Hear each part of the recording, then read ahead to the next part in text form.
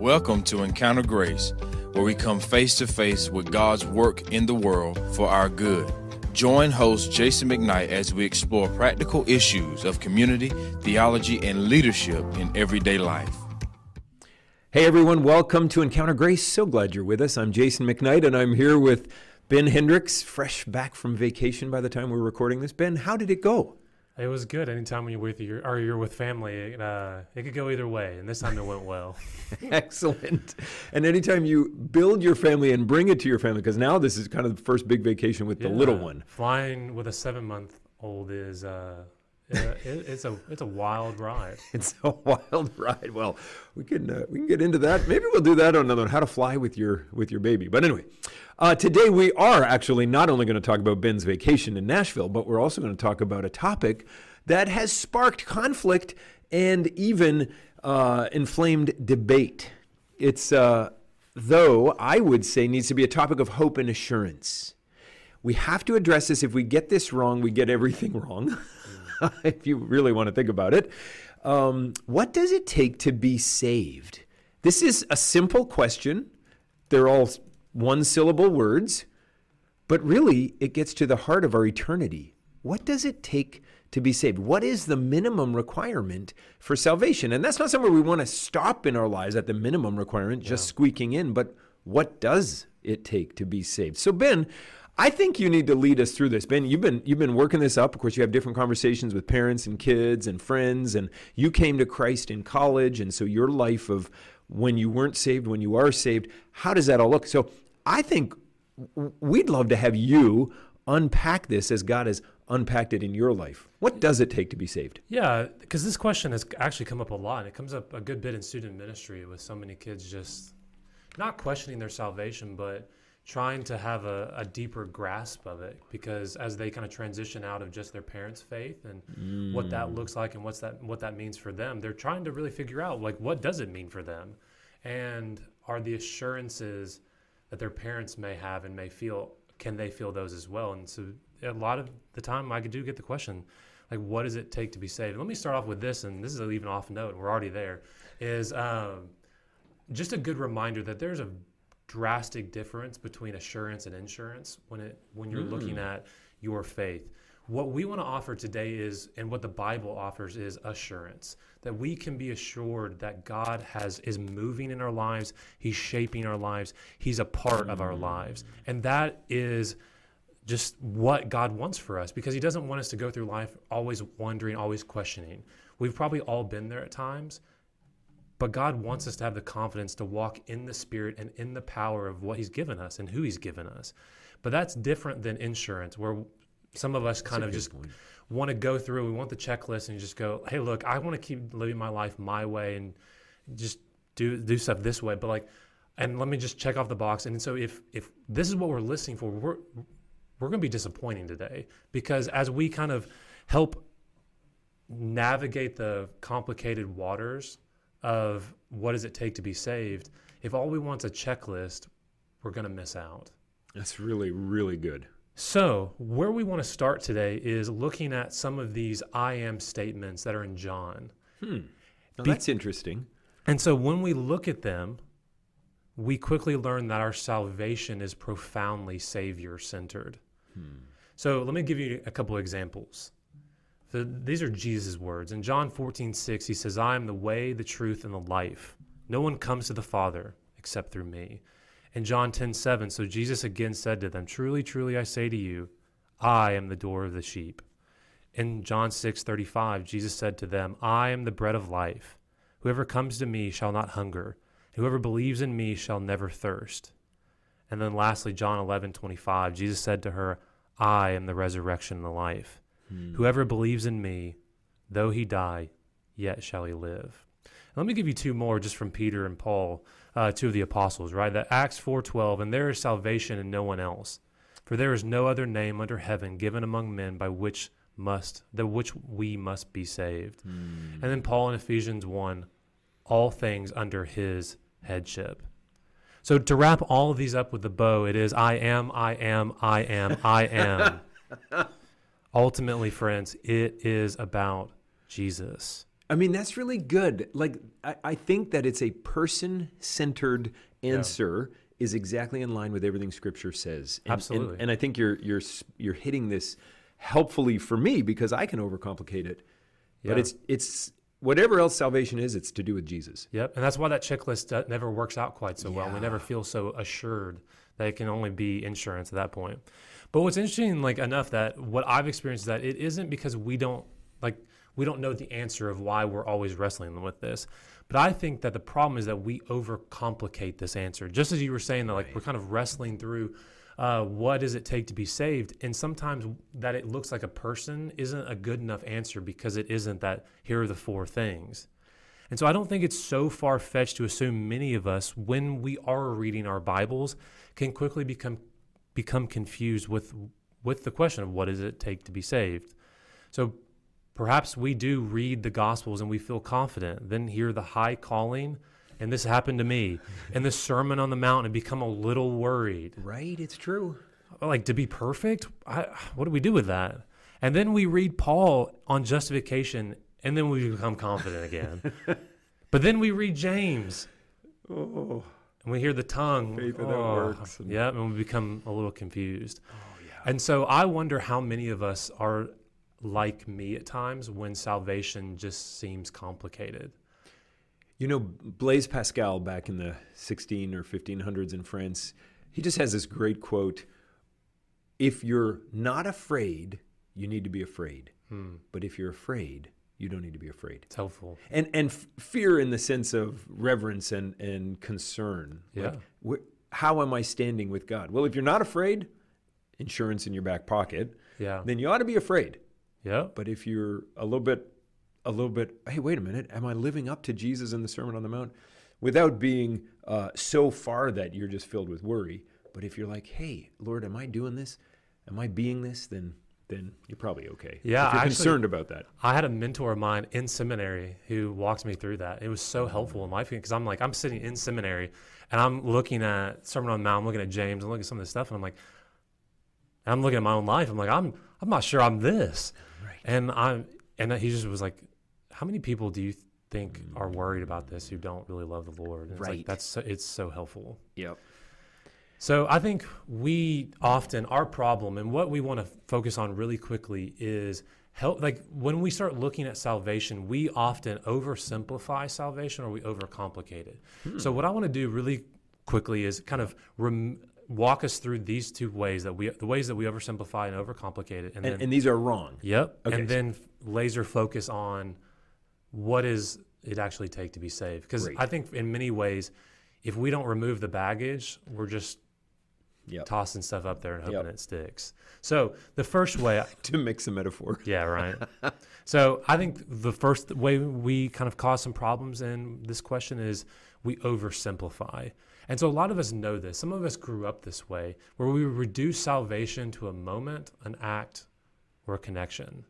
So a moment or an act is, we all know the story of maybe we have VBS coming up and you walked the aisle or you prayed the prayer and you weren't really sure what you were saying, or maybe you didn't really believe it, but the emotions of the room or whatever it was, and you walked the aisle and you prayed the prayer.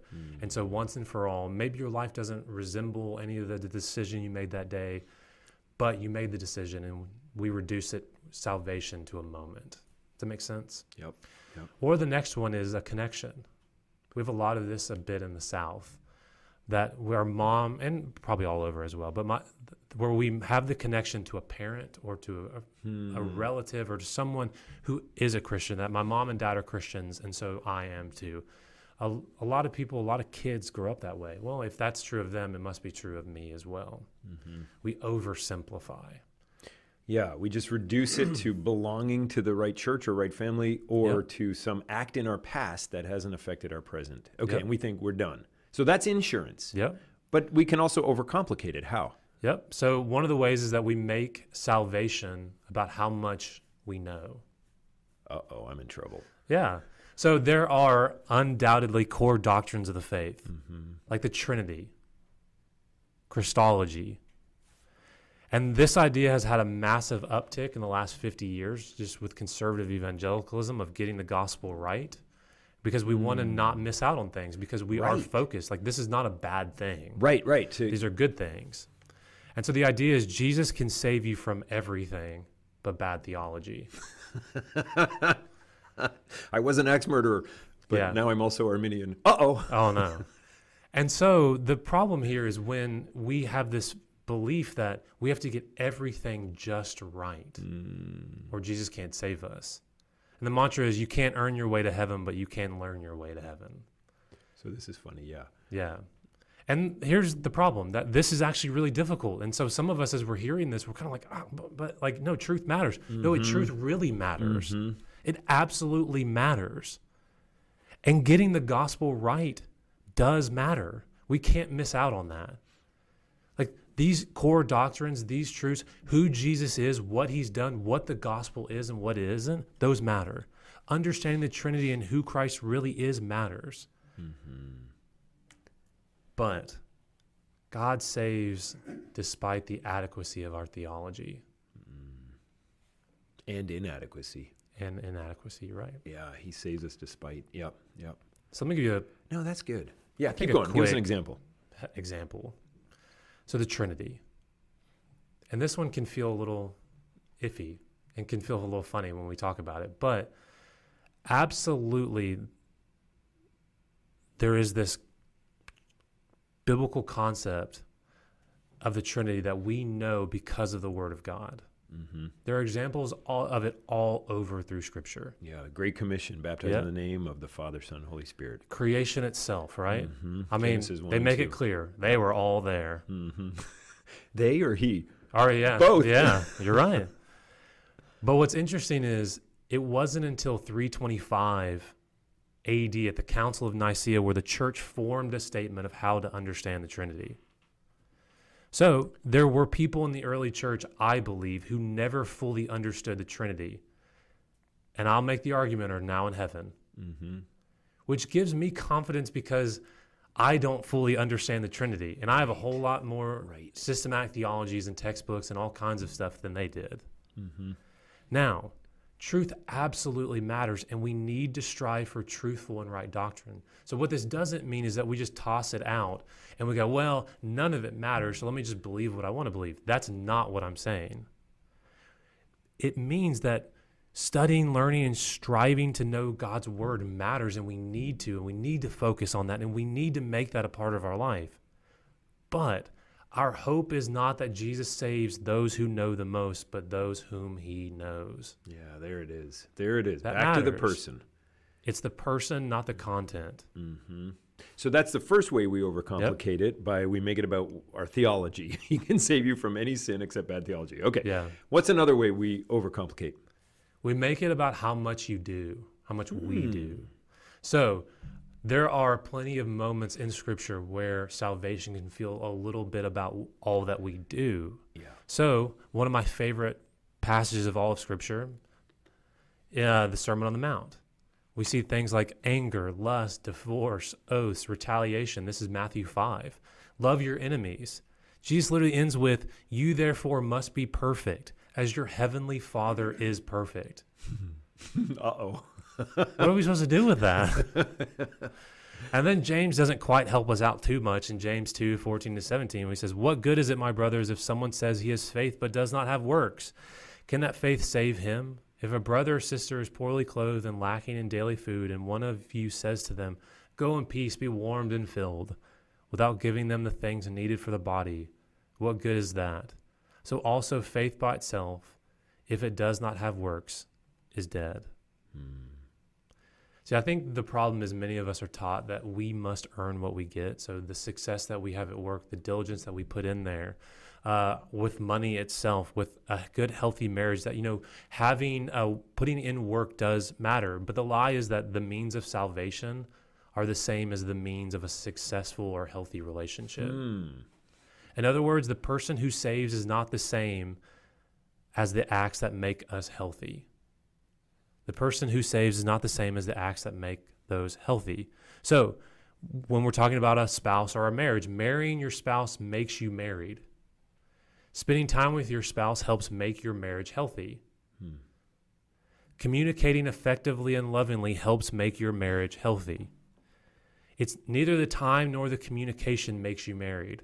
You can spend time and communicate with people who are not your spouse. It's the wedding and all that entails that does. The covenant, the I Yep. do. Too often we confuse the person who saves for the habits that heal and help.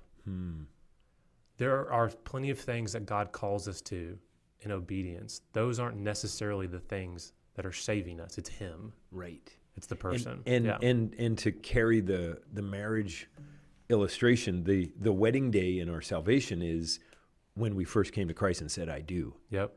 And then we can have a healthy or a poor wedding Yeah. as we continue to follow into Him.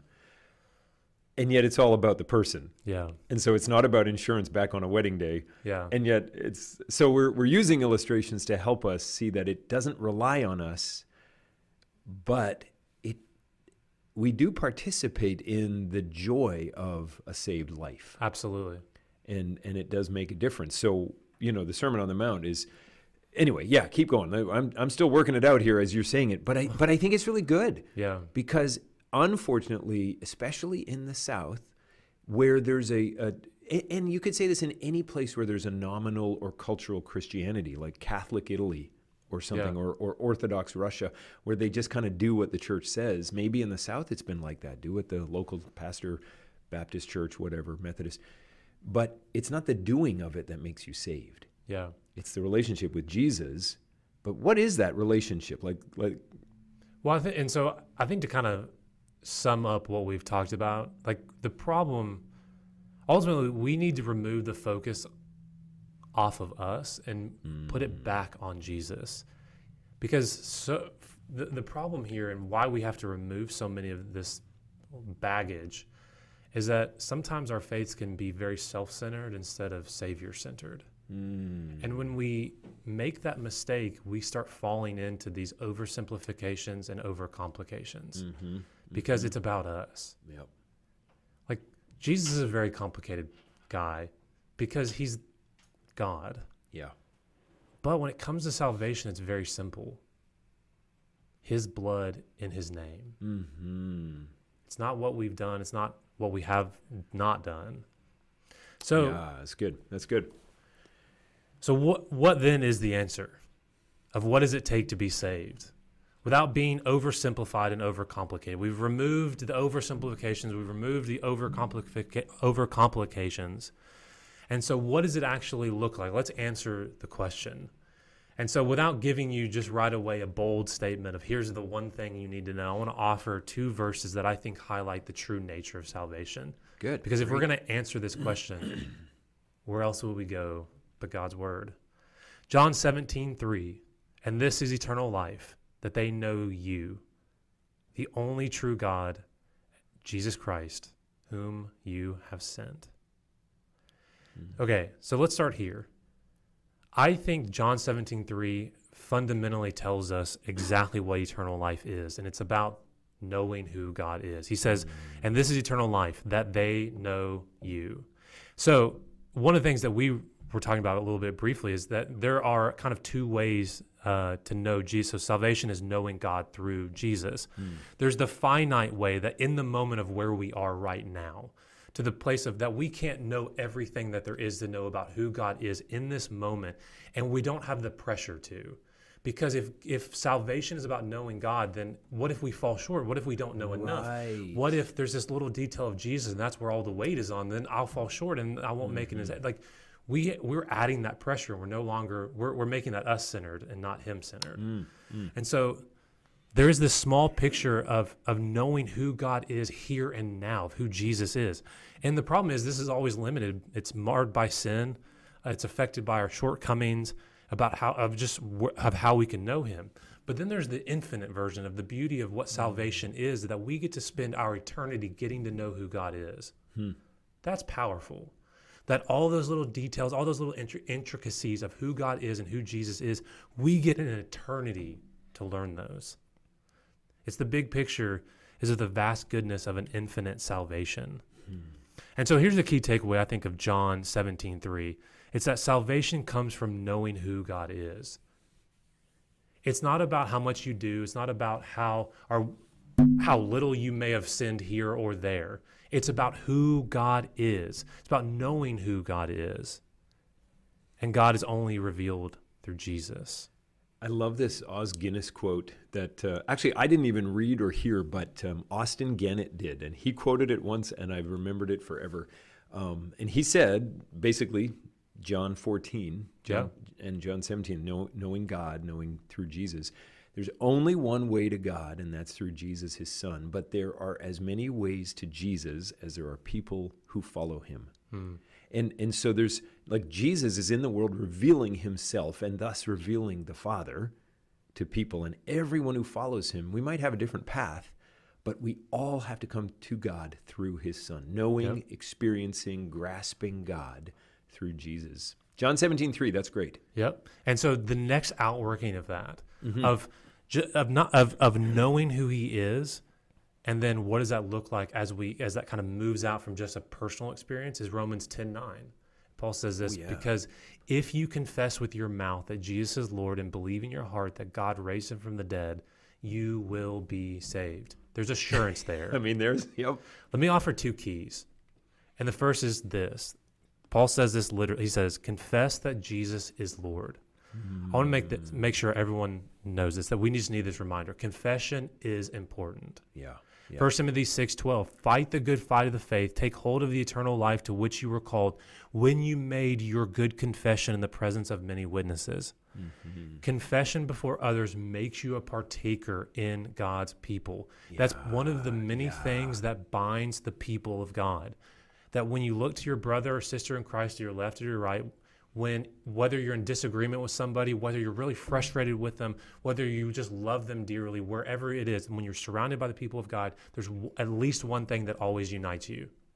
And there's more, but that all of you have made a true confession that Jesus Christ is Lord. Amen. And you know what? This is also why Christians sing when we get together, because we're reconfessing our faith. The lyrics of the hymns and the songs and the spiritual songs are so important. And what we're doing is together confessing with our mouths. And we're owning what we believe because we're saying it, singing it out loud. Yep. I love it. And so the other thing to highlight what are we confessing? Exactly. That Jesus is Lord. Yeah. Like, we all know what Lord means for the most part. It's the most important thing. It's the guy who runs your life. Here's the truth. And I say this all the time to our students. There can only be one Lord. Jesus being Lord means nothing and no one else is. Not you, not your parents, not your career, not your money, not your aspirations, not your future. Jesus is Lord. So who is Jesus? And what kind of Lord is he? Well, he's the kind that'll die for you. Yeah. This is why he's worth being Lord, because he's the kind that will rescue you. He's going to enter our sinful world and give us the way out that we're longing for, and we don't even know it sometimes, but we're utterly helpless to try and find. Amen. So he did it. So the Lord is also the Savior. And I don't think we can ever see the word Lord in Scripture and not also think rescuer. Absolutely. Because he's not just lording. Like, we think of Lord as a bad thing. He's just lording over your life. No. Part of that lordship is a rescuing. The Son of Man came to serve and to give his life as a ransom. Great. So in Romans 10:9, the first key there is to understand that confess that Jesus is Lord. The second is to believe in your heart. We have a lot of definitions of probably what belief is and what believe in your heart means. But just to help make this clear, I think, for people, that belief is not, and this is where I find a lot of people exist in somewhere, or believe one of these two things, that it's I believe you existed or I believe you were a person.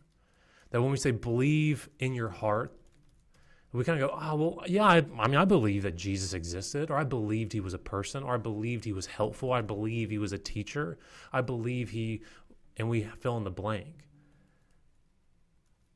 But when we miss out on believing Jesus is Lord, that's why that Lord part matters. Mm-hmm. Because belief is not just, I believe this little thing, but belief is taking someone at their word. Yeah. It says, when they teach you something, when they say something, when they correct you, when they command you, I believe you. And it's more than mental assent, it's life Yeah. orientation. Yeah. It's both. Yeah. And part of that is trust. It's the primary way. It's when, it's not that just that mental, it's the actually when Jesus says, no, look, there's this thing in your life and it's not good. And you go, okay, Lord, I trust you. Like, you want me to go here? Okay, I trust you. You want me to quit this job? Okay, I trust you. I need to step away from this thing that I have so much faith in and trust in. Well, I trust you more. And we all have examples of this all the time. Like, I remember this was helpful for me. If you trust that chair will hold you, guess what? You sit down on it. That's right. If you don't trust it to, you don't sit down. Yep, that's good. One of the things I've heard from you say a good bit just is that trust is entrusting yourself to someone. Mm-hmm. I find that so helpful. Yeah. Because if we're going to trust Jesus, we need to entrust ourselves to him, to all of his commands, to his words, to the way he lived his life, to the way he's commanded us to live our lives. Like, if we trust him, then we entrust our lives to him. And I love that it's believe in your heart, meaning from the core of your being, not just with your emotions. Like we have heart as emotions, but Scripture has heart as the core of the central part of your identity. So believe from the center of who you are. What? That God raised him from the dead.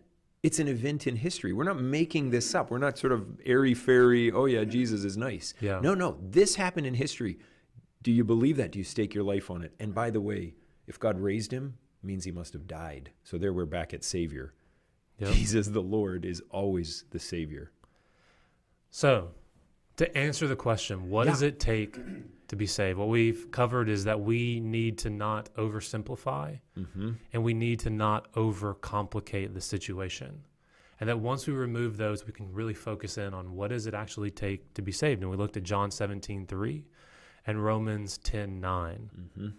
That this is eternal life, that they know you, and that if you confess with your mouth that Jesus is Lord and believe in your heart that God raised him from the dead, you will be saved. So what does that mean for us?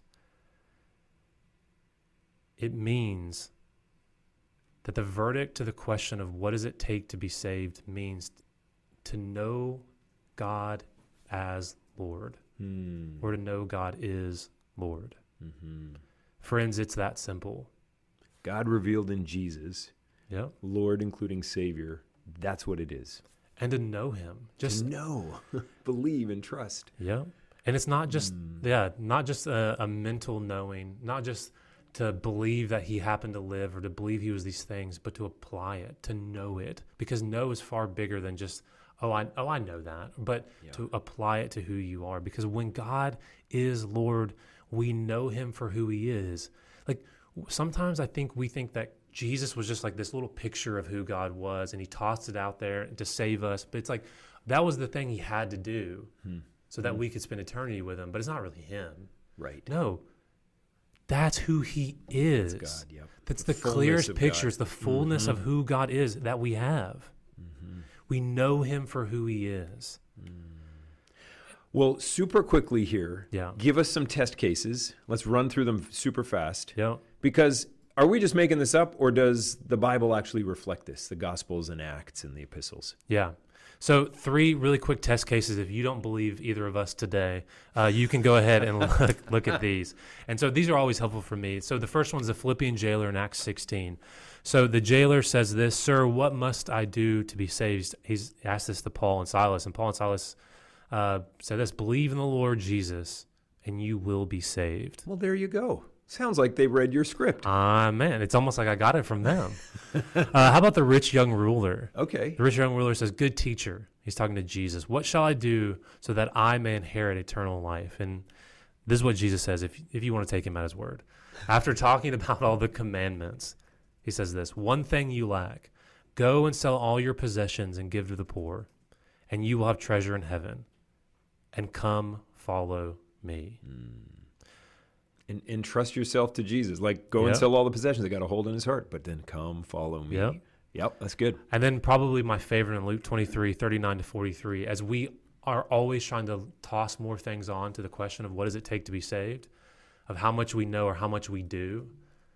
I think the greatest example is the thief on the cross. Yeah, there we go. And one of the criminals who was hanged right beside him, he says this, Are you not the Christ? Save yourself and us. But the others rebuked him, saying, Do you not fear God, since you are under the same sentence of condemnation? And we indeed justly, for we are receiving the due reward of our deeds. But this man has done nothing wrong. And he said, Jesus, remember me when you come into your kingdom. And Jesus said to him, Truly I say to you, today you will be with me in paradise. Amen. No theology courses that guy took. Nope. And so any moment that we get caught on really questioning our salvation and asking the Lord, what does it take to be saved? Whether it's that we want to oversimplify it or overcomplicate it, we can look to the Philippian jailer, the rich young ruler, and the thief on the cross as a guideline and a help to finding out the truth, that it's not about what we do, good or bad. It's about what Christ has done, about who he is, and that we know who he is and who God is as Lord. Ben, thank you. I mean, this is good. This is super helpful. Here's what I know is that someone is listening to this and they're like, oh, I never thought of it like that. And someone else is listening to this saying, I just had a conversation with a coworker or with a friend or with my kids or with my cousin. And hopefully this can be a tool in the tool belt of folks who are listening to help others understand the glory of the gospel. Just the great good news that what does it take to be saved is to know God as Lord, to know Jesus as Savior. And it's all the same, to trust him. Thank you for joining us. Thank Ben for all the hard work you've done on this and for coming back from vacation. I wasn't sure you'd return. Everyone else, come back the next time, and we're going to have a great time. Blessings. This is a ministry of Grace Fellowship Church in Kinston, North Carolina. Visit gracekinston.org.